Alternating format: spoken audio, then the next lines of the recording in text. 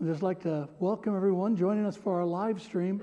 It's only one part of our service here. You can be part of the whole thing via Zoom by sending us an email, but the best thing is to come and join us in person. We're going to look at two places in the Bible today. First of all, to Matthew chapter 16, and then to Ephesians chapter 1. Before we read, let's pray. Gracious God, thank you so much for your word. I pray that you would speak it into our hearts and minds today, that we might embrace it fully, that you might give us revelation about who we are together in Christ Jesus and all your purposes for us.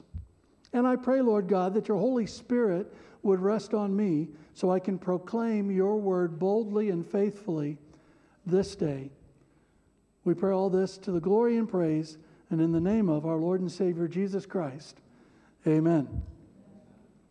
In Matthew 16, we'll start with verse 13. Now when Jesus came into the district of Caesarea Philippi, he asked his disciples, "Who do people say that I am? Who do the people say that the Son of Man is?" And they said, "Well, some say John the Baptist, others say Elijah, and others Jeremiah or one of the prophets." And he said to them, "But who do you say that I am?" Simon Peter replied, "You are the Christ, the Son of the living God." And Jesus answered him, "Blessed are you, Simon Bar-Jonah, for flesh and blood has not revealed this to you, but my Father who is in heaven. And I tell you, you are Peter, and on this rock I will build my church, and the gates of hell shall not prevail against it. I will give you the keys of the kingdom of heaven, and whatever you bind on earth shall be bound in heaven, and whatever you loose on earth shall be loosed in heaven." Then he strictly charged the disciples to tell no one that he was the Christ. And then over to Paul's letter to the Ephesians, chapter 1, 15 to 23. Paul writes, he says, "For this reason, because I have heard of your faith in the Lord Jesus and your love toward all the saints, I do not cease to give thanks for you, remembering you in my prayers, that the God of our Lord Jesus Christ, the Father of glory, may give you the spirit of wisdom and of revelation in the knowledge of him, having the eyes of your hearts enlightened, that you may know what is the hope to which he has called you, what are the riches of his glorious inheritance in the saints, and what is the immeasurable greatness of his power toward us who believe, according to the working of his great might, that he worked in Christ when he raised him from the dead and seated him at his right hand in the heavenly places, far above all rule and authority and power and dominion, and above every name that is named, not only in this age, but also in the one to come. And he put all things under his feet and gave Jesus as head over all things to the church, which is his body, the fullness of him who fills all in all." May God bless to us this reading from his holy word. Well, it's a big year this year here in the UK, the United States. It's an election year. And I know you all looking forward to this. Many of you said after the last one, "I can't wait till the U.S. has another election. I love it so much." No, nobody has said that to me. And if you follow any of the issues around U.S. elections, especially the last one, you'll know that a really big issue right now is the whole issue of postal voting, or what we used to call absentee voting, to be able to get your ballot in the post so that you could fill it out at home and send it in. And there's a lot of controversy about postal voting in the U.S., not so much here, but it's really, really big in the U.S. And for some of us who've been around for a little while, we remember that, we were taught that it's important for us to exercise our civic duty. And that means on polling day, getting out of your house, going and queuing up at the polling station in order to exercise your right to vote. And many people feel like the idea that everybody can just simply vote by post, and they're so easy to forge, they're so easy to manipulate, but that idea that you don't have to come out and come to the polling station is actually undermining democracy and not promoting good, healthy responsibility that people need to have in a democracy. There's a similar issue that we have that you probably have followed, the whole work from home phenomenon that's come out of the pandemic and all that. And for a while, people thought, well, if people can work from home, they'll be more productive. But now we're discovering that unless you're kind of your own business owner working from home, that working from home actually makes you less productive overall. And in one writer I read in the last couple of weeks, he said that work from home is going to become redundancy from home. Because there's a lot of employers that say, okay, you can work from home, but when we make redundancies, we're going to make you redundant first. And it's a really big issue. Doing something from the comfort of your own home doesn't necessarily make you more productive. Unless you're having babies. That normally works better from the comfort of your own home. And so it's a real mindset that started to settle in to a lot of people in our society. That if I'm going to participate, if I'm going to do work, if I'm going to participate in the democracy, then you need to make it as easy as possible, as simple as possible for me to do this. And unfortunately, over the years, this has also influenced Christians regarding church. So we've seen over the years this shift, the mindset that, well, it doesn't really matter if I go to church or not. You know, we, as a church, we should make things as easy as possible for people. Don't make it too challenging. Make it easy for them to become members and to be part of the church. Or just let people watch church at home, with apologies to those of you joining via Zoom, because it's not quite the same. You know, I'm thankful for Zoom as long as people on Zoom are participating and not just watching like you do a TV show. And it's easy to do either one. So this whole issue has invaded the mindset of Christians, and we've allowed it to do so because I think in many respects, the mindsets that have emerged, and they've been emerging for a lot of years now. This is not just overnight. It's not since the pandemic. I've seen this since the 1990s at least. These mindsets that have been emerging, I believe, show that most Christians, including church leaders, don't understand who the church really is. Most Christians don't understand who the church really is. And frankly, we haven't needed to understand who the church really is in the past.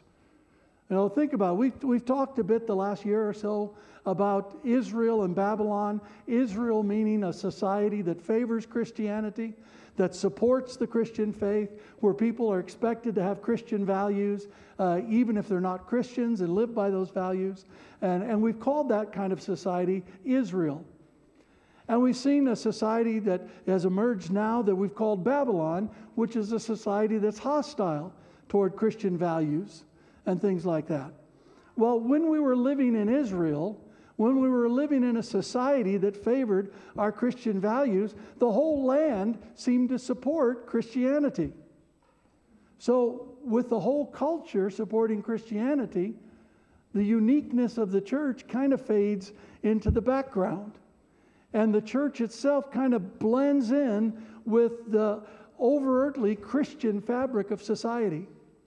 So there's an expectation, okay? If you're going to be a part of this country, you're going to be part of a church. And it kind of blends together.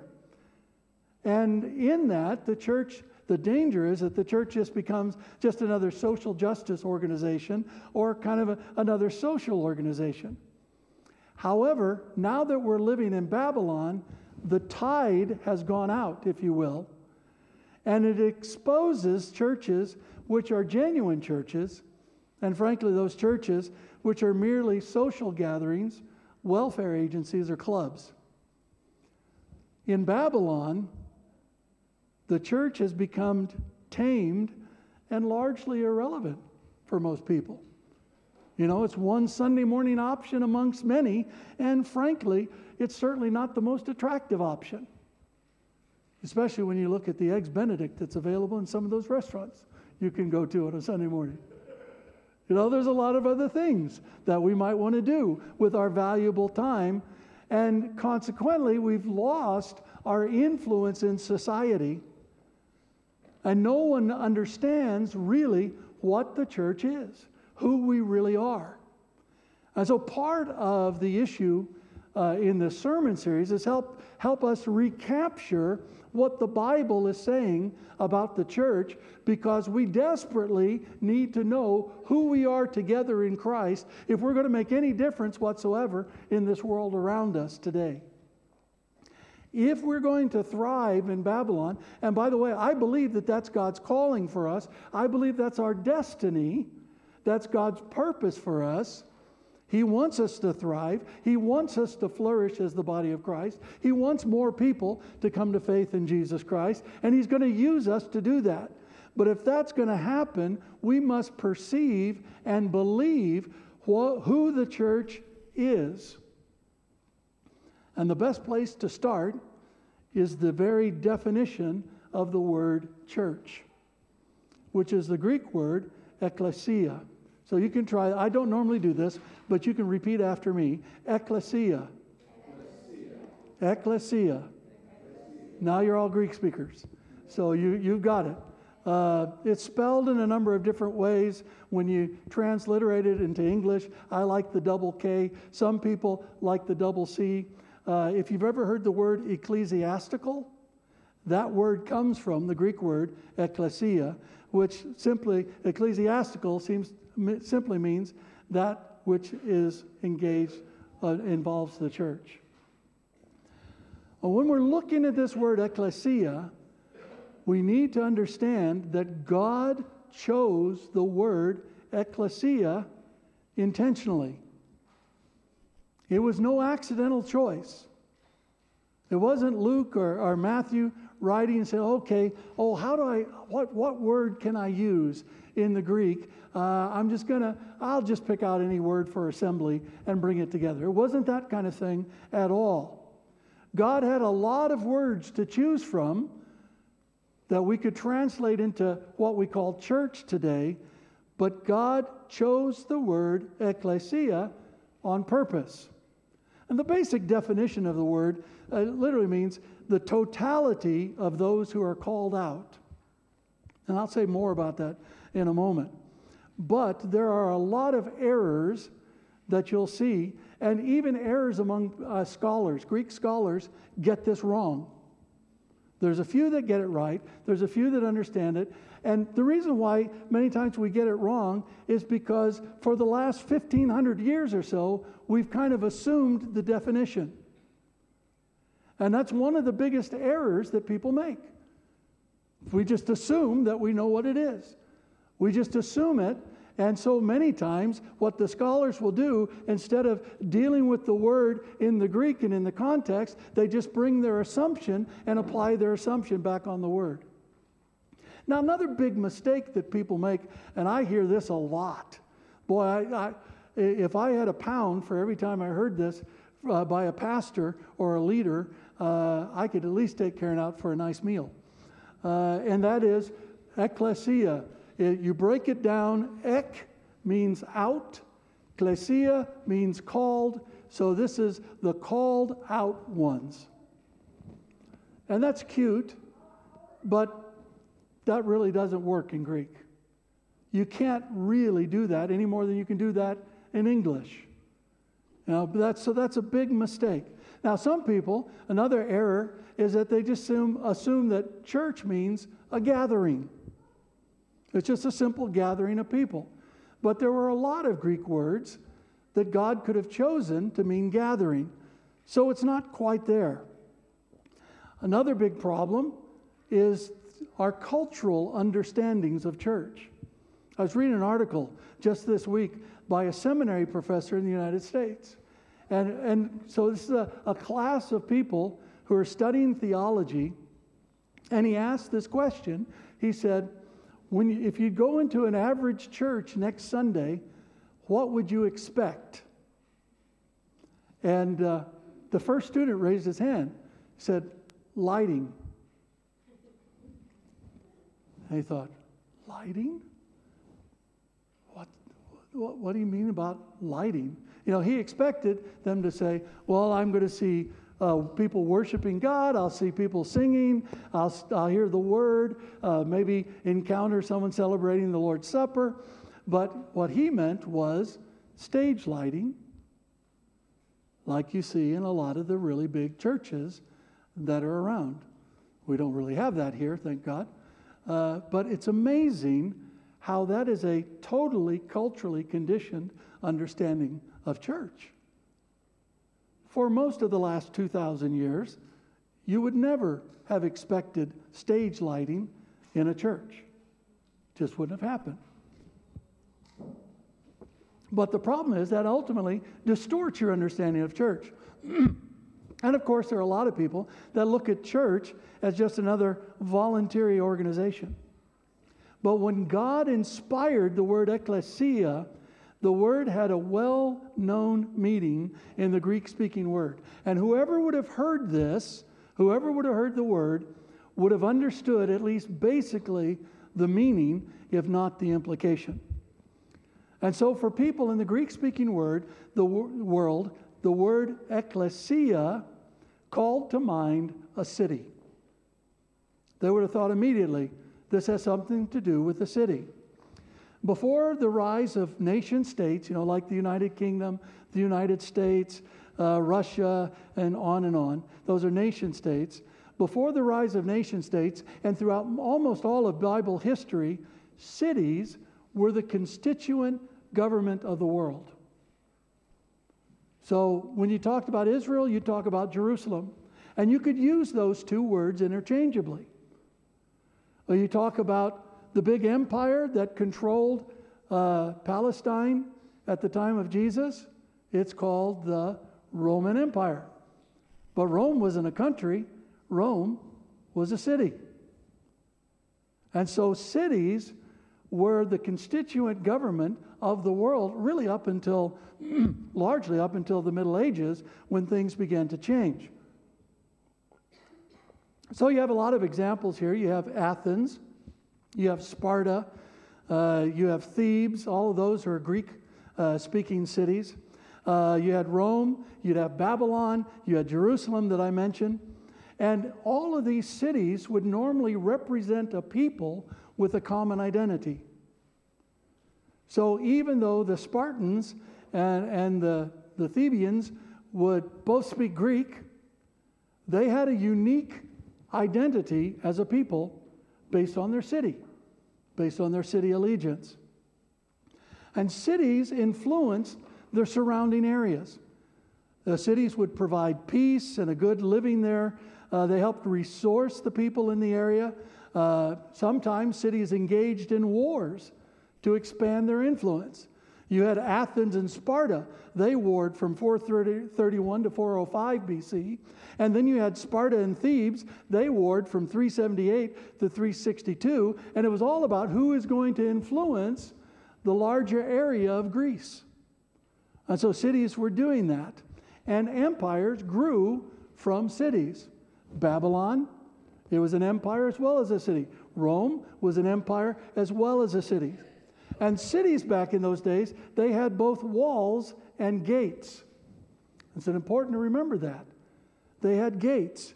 And the gates of the city were very important places. Because the gates of the city, obviously they controlled who had access to the city, who would come in the city. But also the elders would sit at the city gates. And you see this even in the Bible. The elders would sit at the city gates. And that's where a lot of business was conducted, and that's where they would give judgment in certain cases. They'd give their ruling in certain cases in the city, and they would exercise their leadership in the place of the city gates. Now, Greek cities all had a fairly standard form of government. Every Greek city would have one or more city officials. And the role of the city official was to be the expert. The city official was the expert on the Constitution and would advise the council and the rest of the citizens about the right way to go in accordance with the Constitution and the best things to do. And then every city would have a council of elders, a town council or a city council. And the city council would meet and they would conduct business and they would make rulings and deliberations and again sit in the city gates and determine who would do that. And then every city, every Greek city, would have an ekklesia. See the connection? They'd have an ekklesia, which was an assembly of their citizens. And this ekklesia functioned under the leadership of the city official and the leadership of the city council or the city elders. And the ekklesia of each city consisted of citizens of that city who were called out of their homes and into the market hall, into the market square or some similar area in the city.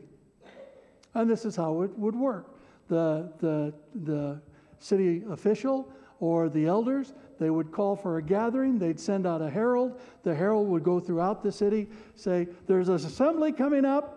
Everybody assemble. And then all the citizens would come out of their homes and they would assemble in a public place so that they could exercise their corporate responsibilities according to the city's constitution and for the city's corporate benefit. And this would happen in every city. And your personal benefit in the city as a citizen was completely wrapped up in the well-being of the city.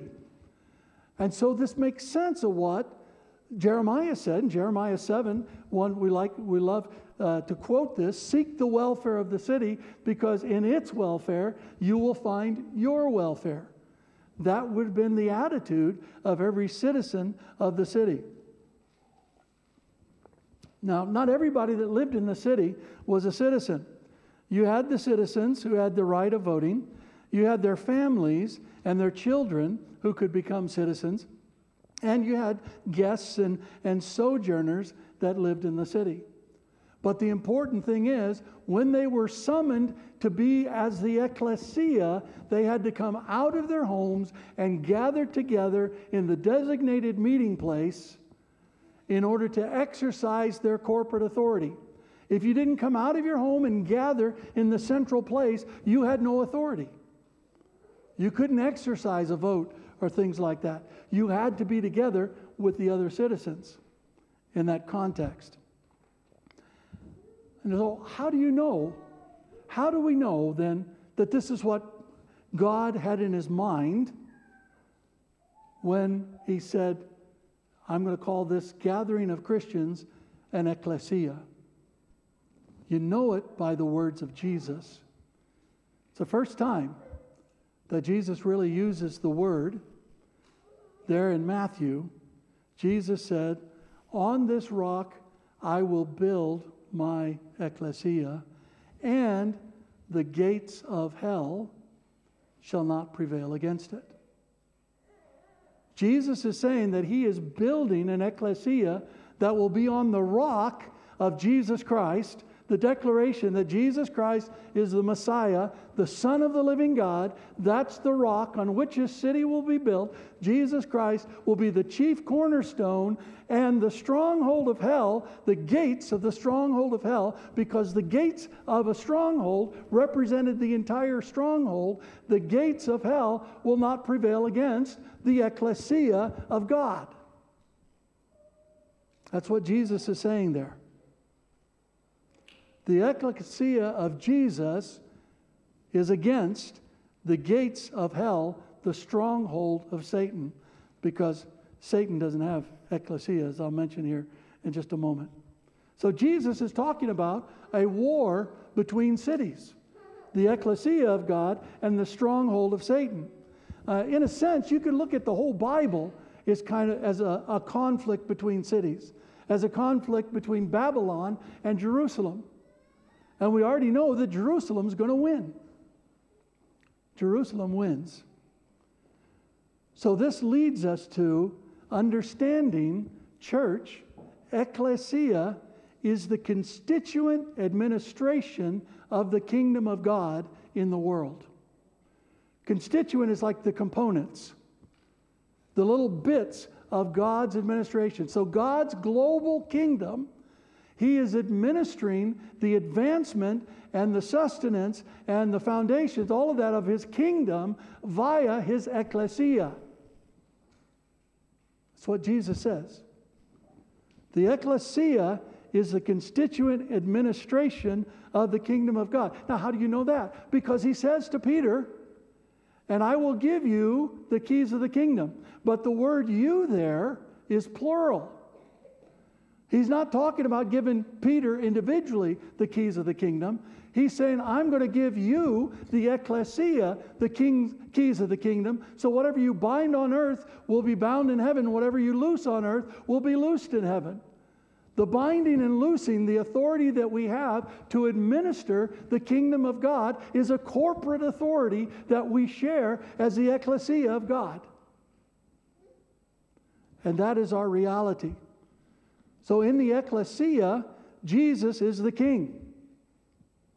There's a king, that's Jesus, but He exercises His kingship alongside His bride. That's the Ekklesia, and it consists of the various Ekklesias in locations all around the world. We're all part of that bride, and Jesus is working alongside His bride to exercise His authority and advance His kingdom. In a sense, the Ekklesia is the local administration of the kingdom of God. Just as Rome had many different cities, and each of those cities had a certain degree of importance in the empire of Rome, and they had to administer the empire according to Rome, and that's what enabled Rome to expand and sustain its expansion. In the same way, God is expanding His kingdom by establishing Ekklesias all around the world. And it's the local Ekklesia that administers the kingdom of God on behalf of the king. In a sense, we're like cities of God who embody God's loving rulership in various places around the world. So this kingdom expands by establishing new Ekklesia in wilderness places around the world. Just like the Roman Empire, when it would expand, like into England, what did they do? They founded London, where we live right now. And that was London that helped them establish their kingdom here in the United Kingdom. And other cities as well. And that's the way that God is working to expand His kingdom. And He's expanding His kingdom into these wilderness places so that the gates of hell will not prevail against them. And as we expand into these wilderness places, the gates of hell that try to stop us shall not prevail against us. That's the promise of Jesus. So the citizens of the Ekklesia, that's us, gather to exercise our corporate authority over our city and over the region around us. And then we organize forays into the surrounding countryside or even further beyond to extend the city's, the Ekklesia's influence all around. And the idea about London, if we're going to see London won for the gospel of Jesus Christ, what it's going to take are more and more Ekklesias established all around London so that they all ultimately become joined together so that the kingdom of God is fully established and fully planted here. So citizens of God's kingdom were called out of our homes into the central gathering place, like often a church building. But there's no absentee system in the Ekklesia. We must come together. And this is where I'm thankful for Zoom. Because if you're joining us via Zoom and you're participating, you are linking your home with what's happening here. And we're seeing the Ekklesia expand into your home as long as you're engaging with worship and not just watching worship. And Zoom has given us the ability to do that as never before. And I think that and similar tools can really be a powerful thing to help us expand the kingdom of God. But we have to understand, a citizen's authority, your authority in the Ekklesia, is a corporate authority. It's not individualistic. Our authority exists as we come together. Now, we do have some authority as individuals, obviously, when the Lord sends us out. But the real authority we have is a corporate authority. And elders are kind of like the city council, who exercise government over the city according to the Constitution, which is the Bible for us. And the minister is kind of like the city administrator, the city official. It's an expert who's called upon to guide the citizens in the correct ways of operating and the right interpretation of the Constitution. You see the parallels. See how it starts to fit together. These ecclesia around the world, the ecclesia as cities, if you will, are independent. In other words, we're not necessarily dependent. The government of one ecclesia doesn't tell us what to do. We're accountable to the King, who is Jesus. But at the same time, we're interconnected. So the ecclesia, we're all united in Christ. We're all under Christ, even though we have some independence as ecclesia around the world. In other words, the elders of the ecclesia are the government of the ecclesia, with the permission of the ecclesia itself. You see how that works? And you may have heard of apostles and prophets, evangelists, pastors, and teachers. Now, all of those are translocal ministers that are given by Jesus to build up, to mature, to connect the ecclesia, and to help establish more ecclesia. And so in this, we have the revelation of who we are. We're not a simple gathering of Christians. We're not gathering together for your personal benefit, although hopefully you will get personal benefit. We're not gathering together just to hear a nice message or to have a nice sleep, whichever, occurs at that time. We are here as the ecclesia of God to administer the kingdom of God according to God's will, under the leadership of our King, Jesus Christ, in the power of God's Holy Spirit. And even though we're not perfect, even though we'll mess up, we've got the grace of God that is covering us. If we embrace this vision of who we actually are together as the ecclesia, it has some profound implications for us. It can shift our perceptions of what we do and how important it is in God's kingdom. So corporate worship, what I talked to the kids about earlier, corporate worship announces the rulership of Jesus over the kingdom. It's not just glorifying God, but it's declaring to the surrounding area that there's one king and his name is Jesus. And all creation will bow to his kingship. All creation will bow to his lordship. We proclaim his lordship, the lordship of Jesus, over the ecclesia and the world. And then we invite people to enter into full citizenship by surrendering their lives to Jesus.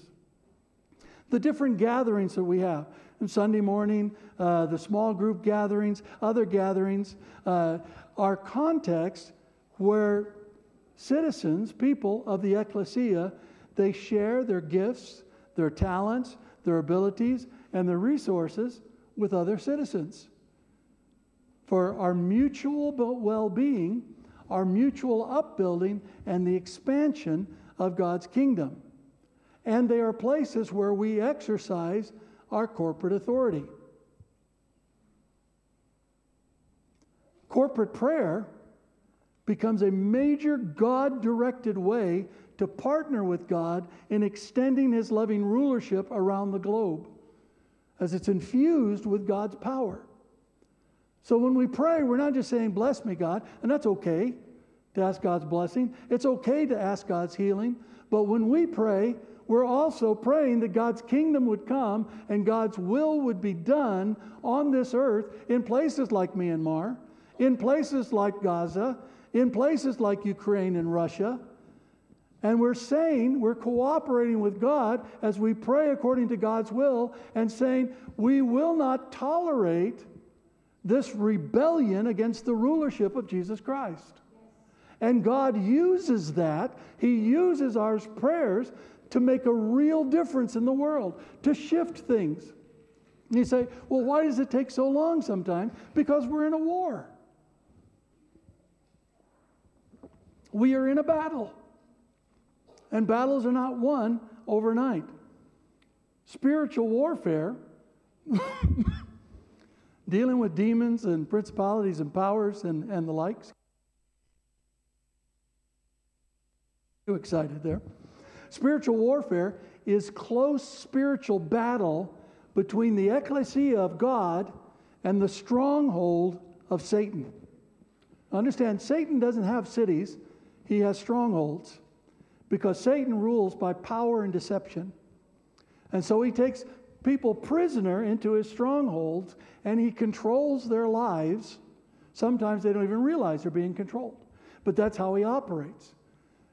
But we, as the Ekklesia, are doing battle with those strongholds of Satan so that the captives would go free.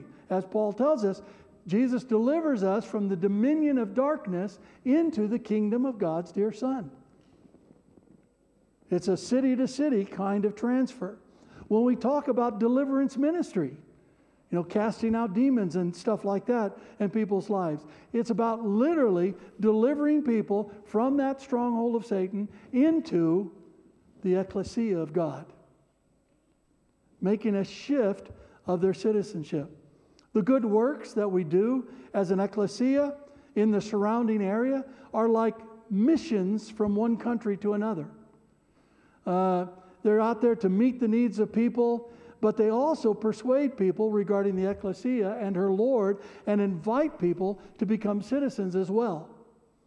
So whenever we feed the sick, feed the hungry, or we engage in various kinds of ministries in society. We send resources out to help others. It's kind of like an aid mission that one government would do it to another, except we're doing it as one Ekklesia into the wilderness places of the world around us.